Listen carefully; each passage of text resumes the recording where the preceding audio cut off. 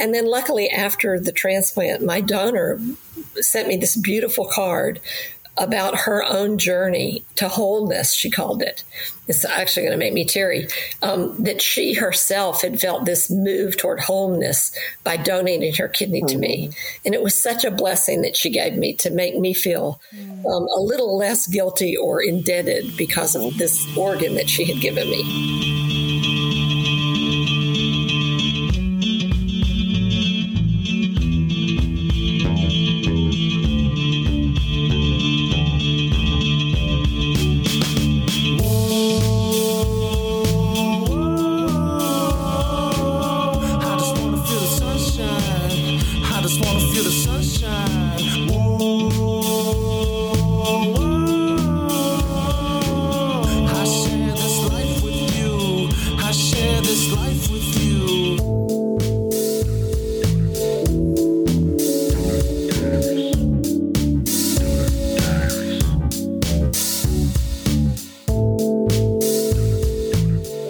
Welcome back to Donor Diaries. This is Lori Lee.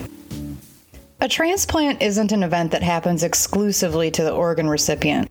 It also has a major impact on the family of a recipient or organ donor and often results in complex situations and relationship dynamics. Carol Offen and Betsy Crace are co-authors of The Insider's Guide to Living Kidney Donation: Everything You Need to Know If You Give or Get the Greatest Gift. Their book provides non-technical guidance for living donors and kidney patients considering or dealing with a transplant, from medical information to the impact on family relationships. Patient or donor, it's critical to consider all of the issues and to be well informed. Carol and Betsy, thank you so much for being here today. I'm excited to have you on as guests today. Happy to be there. Yes, it's nice to meet you finally. So I'm curious to hear how your stories intertwined. Who has the first part of the transplant story that brought you two together? Well, Carol, you want to start with how we met? Oh, goodness. Okay. That goes back quite a ways. Our daughters were in Girl Scouts together. About 20 years ago, maybe more. And we shared a pump tent on a camping trip. And you really bond when you share a 2x4 sleeping space. And years later, our paths crossed again when I guess Betsy, would have been the first then to be dealing with transplant. So you want me to talk a little bit about that? Yeah. So yes. What happened with you first, Betsy? So I was a doctoral student at the University of Madison, or University of Wisconsin at Madison, and began having gastrointestinal problems, went to see a gastroenterologist, and found out I had polycystic kidney disease. I was pretty shocked because my mother, who I ultimately found out had it, had never told anybody in the family, maybe my dad, but not the rest of us kids. And so that night I called her and said, I have this polycystic kidney disease. Have you heard of this? She said, oh, yes, I have it. And I just couldn't believe it. But my parents were Depression era parents, and parents of that day didn't talk about medical issues or being in the hospital or anything else. So she just never thought to bring it up. And she did say to me that night, that's not the reason that you're having problems. This disease, polycystic kidney disease, or PKD, is not usually associated with those kinds of gastro problems. Tell them to keep looking. So, of course, I just was shocked and went to the library to try to find what I could. And there was a little bit here and there in medical texts, but really nothing else. And so even at that time, I started thinking, gosh, why is there so little about this disease, particularly the sort of family side and the personal side of it? Well, fast forward then a number of years, and I began to lose kidney function gradually, and my nephrologist began to let me know that I was ultimately going to have a transplant or dialysis or both. And I did have dialysis. What year was that you went on dialysis? Let's see, that was 2003.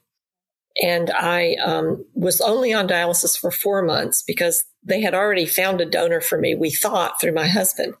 And things were going along. He went through testing, and we were almost at the very end. And we had already plotted out when the surgery was going to be, Thanksgiving of that year of 2003.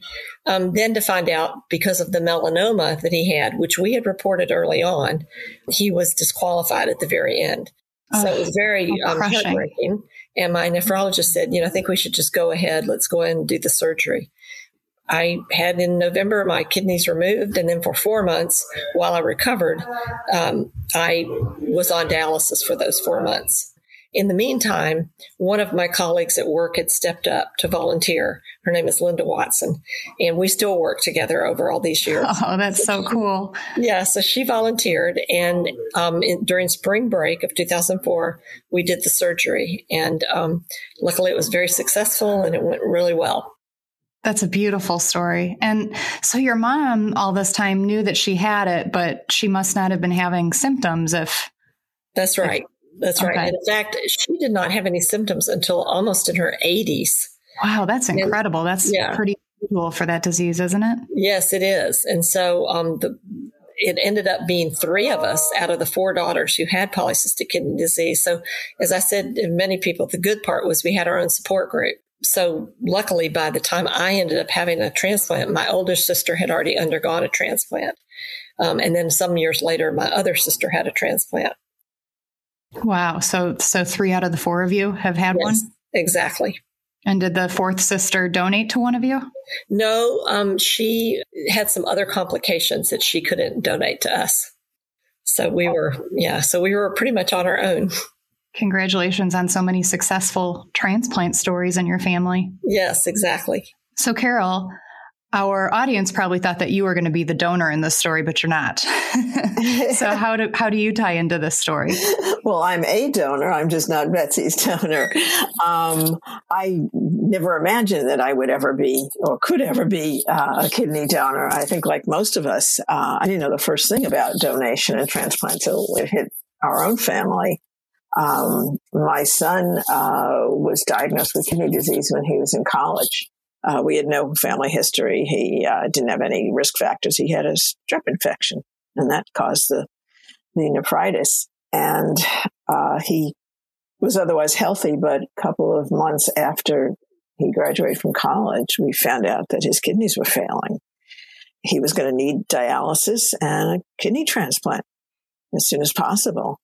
And as I always tell people, I was not the obvious choice. I'm a wimp. I faint at flu shots. I can actually pass out if I really think hard about a medical procedure, whether I'm seeing needles or not, But, when your kid's life is at stake, you do, a lot of things that you didn't think you could do.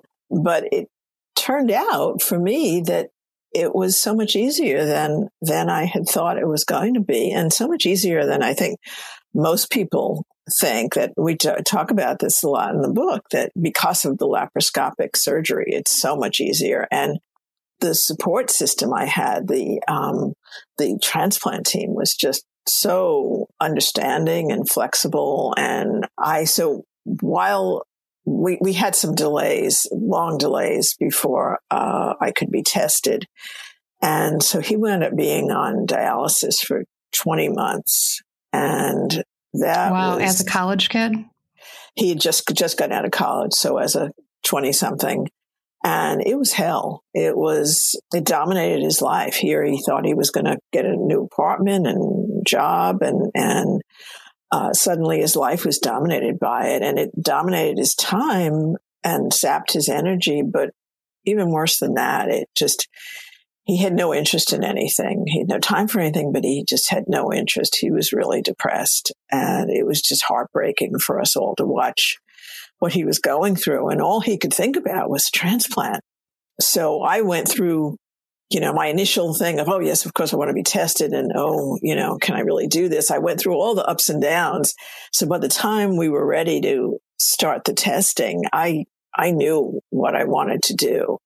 And I even realized at some point that each time I'd wait to get the results of a test, and, I kind of wondered if I were eliminated right now, would I secretly be relieved, that I'd gone through this but I couldn't do it. And it was a real revelation to realize that no, I'd be crushed. Not only did I have to do it, I really wanted to do it.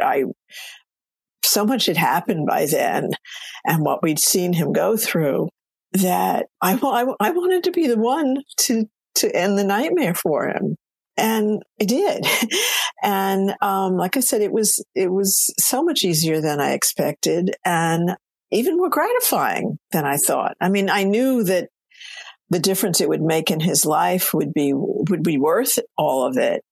But I had no idea of just on a basic human level what it would mean to be a donor. And I know that you know this well, but not Betsy, but sorry, Lori. It's a really powerful feeling to realize that you could make that kind of a difference in anybody's life. And the fact that it was someone I loved made it all the more special. And that was 15 and a half years ago. He's doing well and I'm doing well. And that's why we wanted readers to know just what's involved and educate people and share what we learned the hard way. So you got to give him life twice, essentially. That's exactly what the donor coordinator whispered to me one day. When you were considering donation, you found that you didn't have you couldn't easily find resources out there, though, in terms of what to expect and, before, after, during. Can you tell us a little bit about that? This was before living donor support groups on Facebook. In fact, Facebook wasn't even in my life. This was in 2004 when his kidneys started failing. This was before Google. So libraries and bookstores, there were medical type things. There were things on kidney disease, nothing on living donation. And I didn't know anybody. What we always say, the silver lining for Betsy and the tragedy was that so many people in her family were affected. And this was before there were NKF peers and living donor buddies and all sorts of wonderful programs and books like the book that Betsy and I wrote together. This is the book that we wish had been available that covered all of the more personal and practical things, not just the clinical. So I had no idea what to expect with, the evaluation. I mean, they tell you, at the transplant center, but in those days, they didn't really tell you all that much. What's on the website now and all that. And, so we put in the book the kind of details. I mean, how invasive is this test that you're going to take? What is it for? How long does it last? In addition to our book, people can at least look things up. I was overwhelmed when I started to write the book, to do our research. And so we wanted to vet it, all this topic for readers, for potential donors, for potential transplant recipients. Yeah. So let's back up a second. So you find out your son needs a transplant and you think, what was that woman's name from Girl Scouts? I should contact her. How did that happen? How did you reconnect? Actually, I remembered her name quite well. We still crossed paths. Our kids had gone separate ways, but we still crossed paths. And I think, Betsy, correct me if I'm wrong, we were at some Girl Scout award dinner, and you mentioned that you were having your transplant the next month or week or something. I mean, it was really, and we had just found out that Paul had a kidney disease.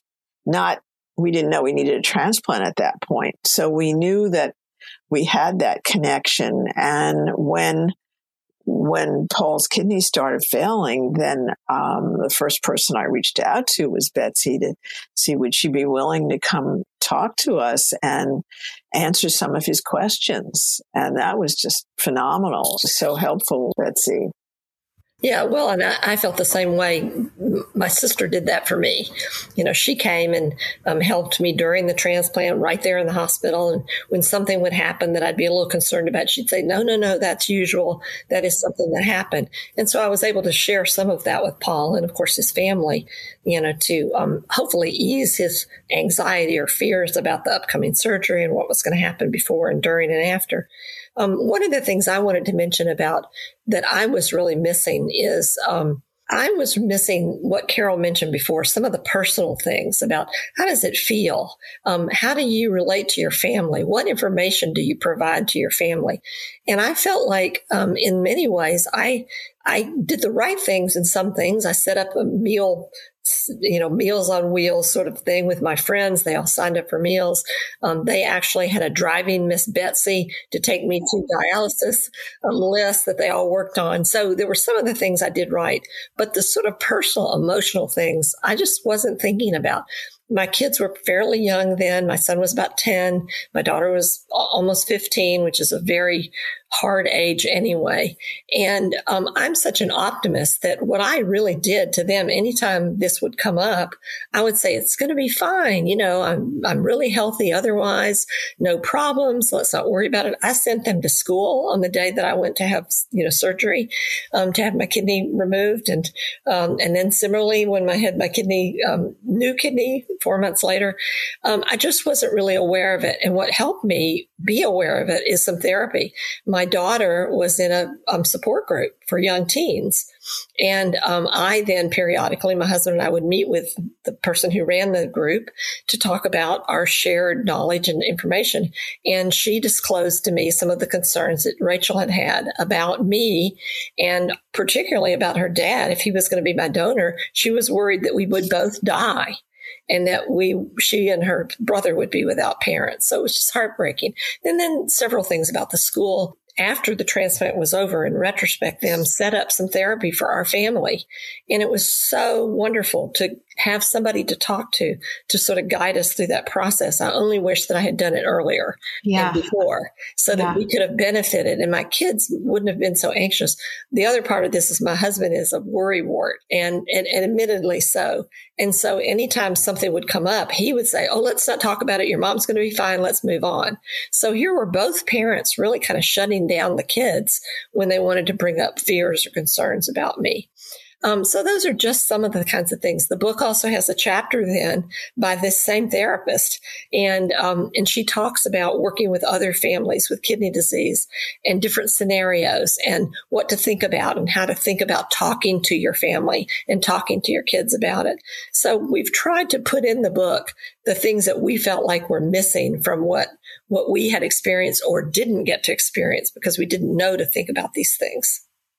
I just wanted to mention that Betsy talks about her missteps in the book. And so it's really powerful because then her daughter, Rachel, has a chapter telling what she went through, and in a very, very open, uncensored way. And it's just very powerful.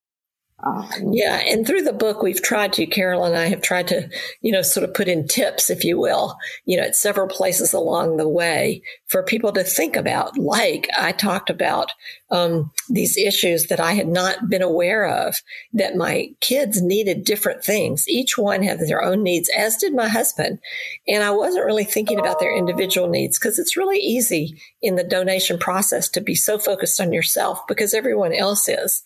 And I don't think I was being selfish. I think I was just going with the flow and wasn't really turning to my family to think about, gosh, what are their needs and what can I do to help them? And so we do have a number of aspects in the book. There's a story of a caregiver who is the caregiver. Her husband is a recipient. And so she talks about caregiving for him and what missteps she made.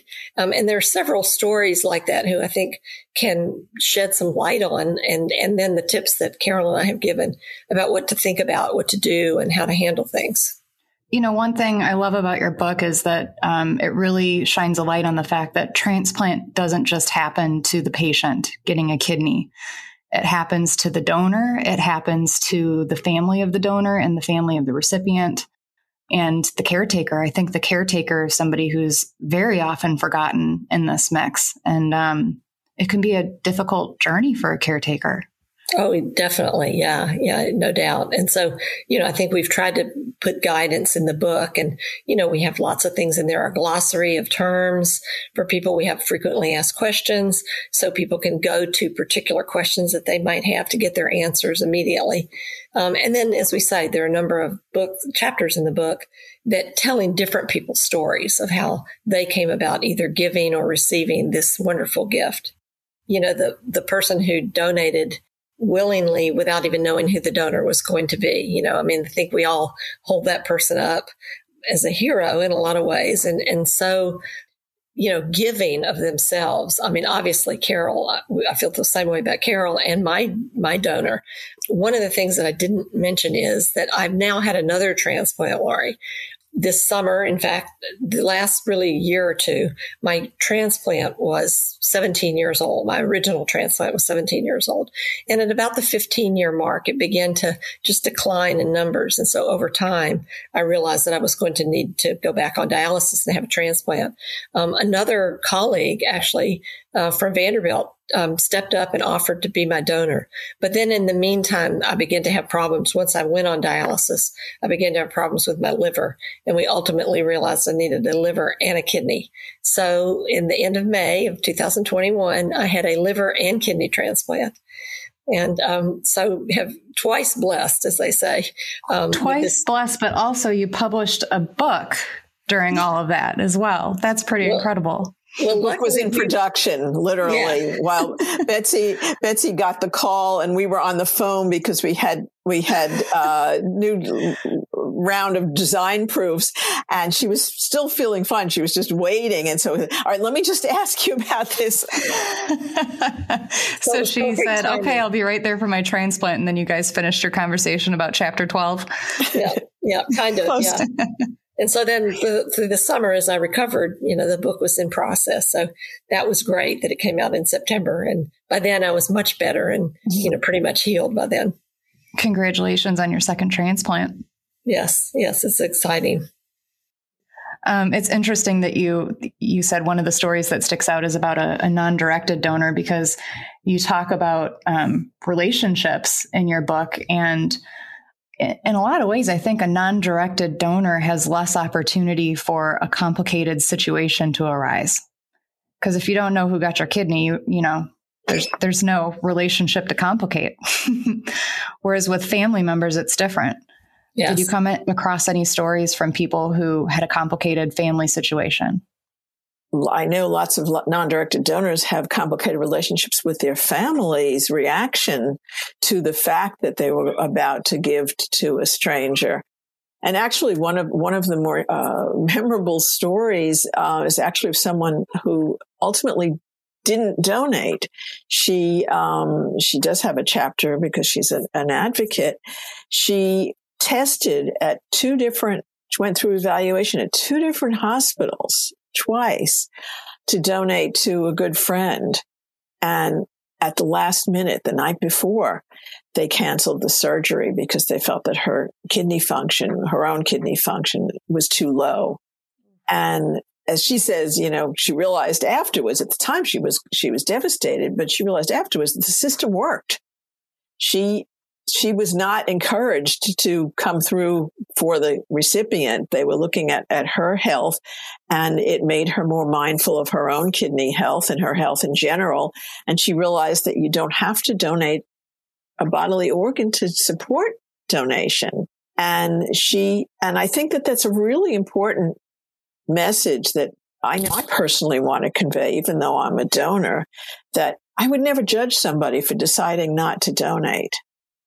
It's a big decision, and it's not right for everybody. And there's all sorts of valid reasons not to. And our biggest point, I think, that we want to do with this book is to get people to understand what's involved and to be open to considering it. And sure, we certainly hope that more people will consider it and more people will do it. But we want them to make an informed choice. And right now, not enough is known. 9 people out of 10 I know who have donated didn't know the first thing about it beforehand. I'm not unusual that way. And I always say intelligent, educated, engaged people I know have very, very little knowledge of living donation. And we got to fix that. And so the first step is fixing that and making it better known so that people will be more open and to know, I don't have to be a family member to donate to that person I just heard about or that person at church. So what are you doing to get your book out there so that people who don't know it's important yet get their hands on your book?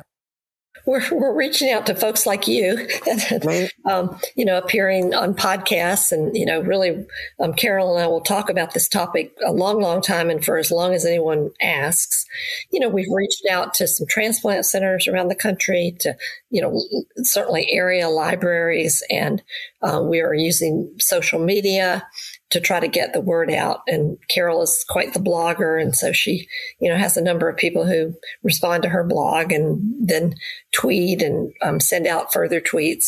So I think all of those methods have helped us. But it's, it's slow going. And I think that's, what happens when you have a new book that you want to share. We're just hoping that more people will become aware of it and go through this process and think about, gosh, could I be a donor? And what would it mean for me? And what would it mean for my family? Yeah.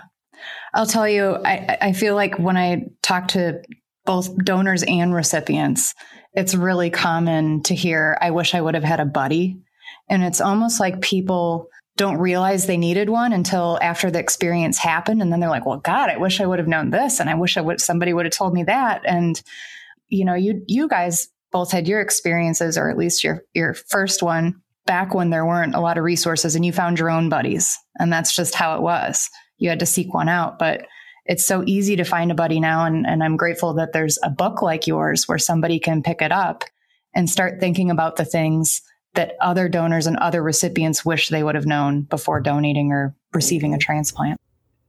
The Insider's Guide to Living Kidney Donation is available in a variety of formats and places, including Amazon. If you know somebody on a transplant or organ donation journey, it's an easy read and a truly fantastic resource.